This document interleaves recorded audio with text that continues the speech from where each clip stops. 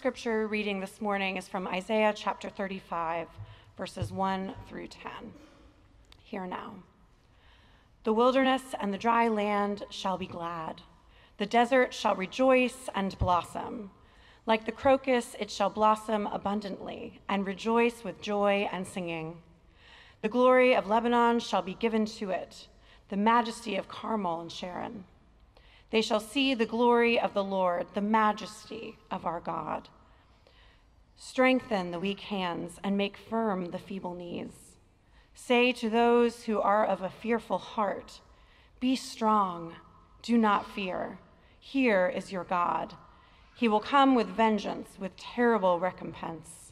He will come and save you. Then the eyes of the blind shall be opened, and the ears of the deaf unstopped. Then the lame shall leap like a deer, and the tongue of the speechless sing for joy. For waters shall break forth in the wilderness, and streams in the desert.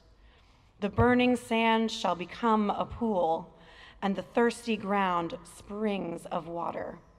The haunt of jackals shall become a swamp. The grass shall become reeds and rushes. A highway shall be there, and it shall be called the Holy Way.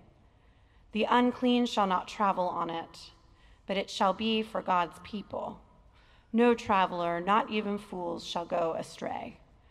No lion shall be there, nor shall any ravenous beast come upon it. They shall not be found there, but the redeemed shall walk there. And the ransomed of the Lord shall return, and come to Zion with singing. Everlasting joy shall be upon their heads. They shall obtain joy and gladness, and sorrow and sighing shall flee away. The New Testament lesson this morning comes from the Gospel of Matthew, chapter 11, verses 2 through 11. When John heard in prison what the Messiah was doing, he sent word by his disciples and said to Jesus, "Are you the one who is to come, or are we to wait for another?" Jesus answered them, "Go and tell John what you hear and see. The blind receive their sight, the lame walk, the lepers are cleansed, the deaf hear, the dead are raised, the poor have good news brought to them. And blessed is anyone who takes no offense at me." As they went away, Jesus began to speak to the crowds about John. "What did you go out into the wilderness to look at? A reed shaken by the wind? What then did you go out to see? Someone dressed in soft robes? Look, those who wear soft robes are in royal palaces. What then did you go out to see? A prophet? Yes, I tell you, and more than a prophet. This is the one about whom it is written, 'See, I am sending my messenger ahead of you, who will prepare the way before you.' Truly, I tell you, among those born of women, no one has arisen greater than John the Baptist. Yet the least in the kingdom of heaven is greater than he." Friends, this is the word of the Lord. Thanks be to God. Last week in Matthew chapter 3, we caught our first glimpse of John the Baptist, the firebrand preacher of repentance to whom the masses were flocking for baptism. John was preparing the way for the Messiah, warning of the coming fiery judgment that would separate wheat from chaff and throw away any tree not bearing good fruit.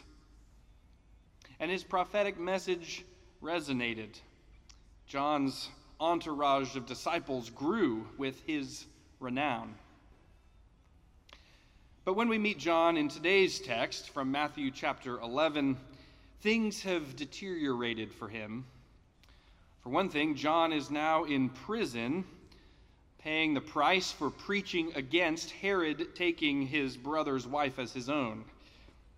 Meanwhile, John's vision of a fiery Messiah has flamed out. it has yet to materialize. Jesus has not come with axe and winnowing fork in hand, but with the teaching of the Sermon on the Mount, wherein he declared that his disciples must love their enemies, not throw them into the fire. And the deeds of power that Jesus has performed so far in the Gospel of Matthew have been somewhat muted, occurring off the beaten path, not in the capital city of Jerusalem, but in the back country of Galilee. Jesus has healed the sick, yes, but often behind closed doors. And he has yet to take out any of the oppressive structures of the Roman Empire that John was so eager to see collapse. The Pharisees still control the religious consensus, the Sadducees still control the temple, and Herod still sits on the throne. Jesus has been out and about, but the status quo still remains intact. So we can hardly blame John for the skeptical question he sends Jesus' way. Are you the one who is to come? Or should we look for another? It's a question that betrays a degree of disappointment. Jesus hasn't exactly been who John expected him to be, at least not yet. And it all makes John wonder if Jesus will prove to be the all-sufficient Savior of his messianic longings, or if he'd be better off looking elsewhere. Lofty messianic expectations are not unique to John the Baptist. Perhaps we hold them too. After all, the texts we read from the Old Testament throughout Advent speak of a messianic age to come with an idyllic vision. Isaiah describes wolves and lambs living together, children enjoying harmless playdates with serpents. In today's text, the prophet describes the desert as though it were a botanic garden, and he predicts danger-free transit across a world free of all human ailments and disease. It's a lot to long for, but it's fitting and right to hold such a grandiose vision of the kingdom of God by faith. After all, is anything too difficult for the Lord? But when we expect God's providence and God's justice to shelter us from the world's pain, and when we imagine that we can be spared the suffering of the suffering Messiah whose cross we too must carry, well, then we're bound to have moments when our faith feels feeble. When another person is gunned down in our streets, we wonder if swords will ever be beaten into plowshares and spears into pruning hooks, and our faith feels feeble. When another nation lifts up sword against another nation, while humans continue to learn war and wage war, our faith feels feeble. When a lush habitat is reduced to a desert wasteland, when a child becomes the victim of a serpent's scheming, and when lions scour the way forward, our faith in Isaiah's vision of the serene paradise to come can feel feeble. Sometimes it can even feel as though we're going backwards rather than forwards. Most people of faith, and even those of such faith as John the Baptist, will at some point feel the creeping doubt associated with disappointment that Jesus didn't quite fit our expectations. And usually that disappointment is similar in nature to that of John, right? In that we wish Jesus would be a bit more confrontational, a bit more overt with his power, a bit more fiery. We wish Jesus would take an axe to the root of the trees of injustice and poverty and disease. We wish he'd separate the wheat from the chaff and get on with it all. We're bound to have moments when we, like John, begin to wonder if we should look for someone else in whom to place our hope. And indeed, Many people in the modern world are looking for someone else to save us, to rescue us from our state of affairs. We might look to upward mobility to save us from ever feeling in need. Or we might look to politicians to save us from those we blame for our lot in life. Or we might look to the endless pleasures at our fingertips to numb away our anxiety or our loneliness or our dysfunction. Life is hard, after all. We're bound to have moments when, like John, our faith feels feeble.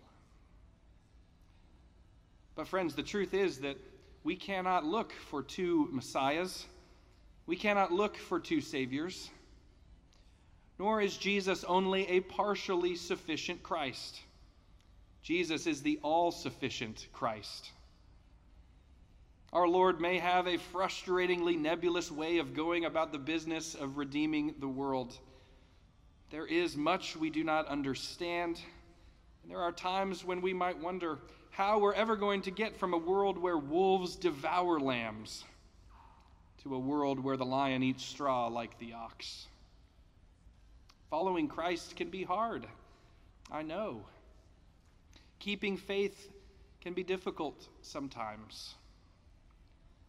But in the end, Jesus is the only name under heaven whereby we must be saved. We cannot look for two saviors. Instead, we must look to Jesus to reveal the way in which the redemption of the world will unfold. Jesus, after all, has an answer to John's question. And it's not a rebuke of John's creeping doubt. Not at all. Jesus doesn't take it personally. Instead, he offers a word of assurance, a word of exhortation to strengthen John's weak hands and make firm John's feeble knees. Go and tell John what you hear and see, Jesus says. The blind receive their sight, the lame walk, the lepers are cleansed, the deaf hear, the dead are raised, the poor have the good news brought to them. And blessed is anyone who takes no offense at me. It is as if Jesus tells John, amazing things are happening all the time, but you don't always hear and see them. There's more going on than reaches your ear or meets your eye in Herod's prison. The kingdom is arriving. The age has dawned. I am the one who is to come. You need not look for another. From the prisons we sometimes get trapped in, it's easy to forget that Christ continues to dwell among the blind, the lame, the lepers, the deaf, the poor. We sometimes struggle to see beyond our own circumstances, beyond the bars that lock us into our finitude. What we need in such moments, according to Jesus, is to hear his words and to see his work. Go and tell John what you hear and what you see, Jesus says, as if to say, that'll rekindle your faith. That'll remind you who I am. That'll convict you again that I am the all-sufficient Savior. Friends, I would guess that for some of us today, our faith feels feeble. Some of us today may even be wondering if we should look for another. There are, after all, plenty in our world who allege to have the salvific antidote to whatever might be ailing us. What we need to strengthen our faith is to hear what Jesus says and see what Jesus does. We need to hear and see his words and work. Let me then propose two practices that can prove to be springs of water when our faith feels on thirsty ground. First, we must hear the words of Jesus. This involves simply engaging with Scripture. It sounds so basic, so fundamental, but the truth is there's so much competition today for the airtime in our minds. Just think about all of the noise we hear in a given day from cable news, Netflix, podcasts, or the infinite music libraries to which we subscribe and are always at our fingertips. The silence required to hear the words of Jesus is difficult to come by. With so much attention-grabbing headlines, with the latest and greatest information always available, we may think, consciously or unconsciously, why spend time reading the small font and thin pages of a book 2,000 years old? Well, friends, the words of Christ still give us the lens through which to understand who we are and what we ought to do as we navigate our complicated lives in this complicated world. There is no substitute. There is no parallel for Jesus' words. And without good knowledge of his words, it's easy to feel uncertain about who Jesus is and what Jesus does, and subsequently, what it means to follow him. To strengthen our faith, we must hear the words of Jesus. And second, to strengthen our faith, we must see the work of Jesus and bear witness to it. We must put his words into action to see just how powerful they are.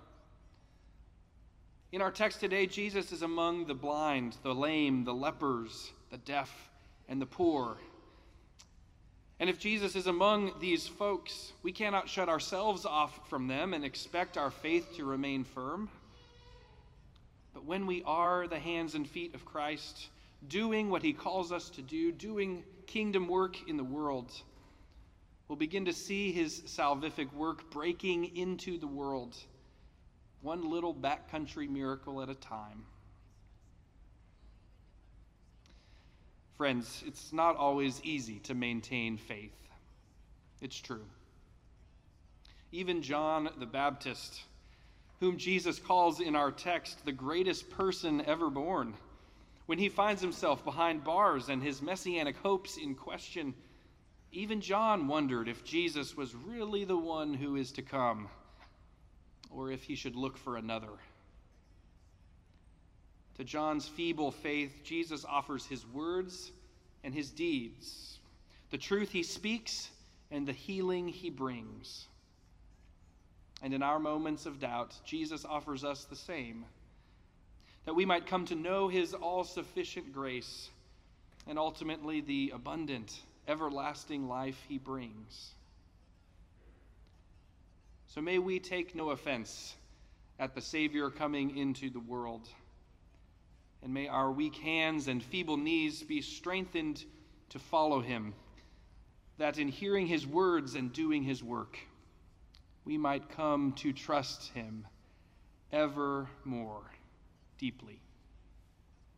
May it be so. Alleluia, and thanks be to God. Amen.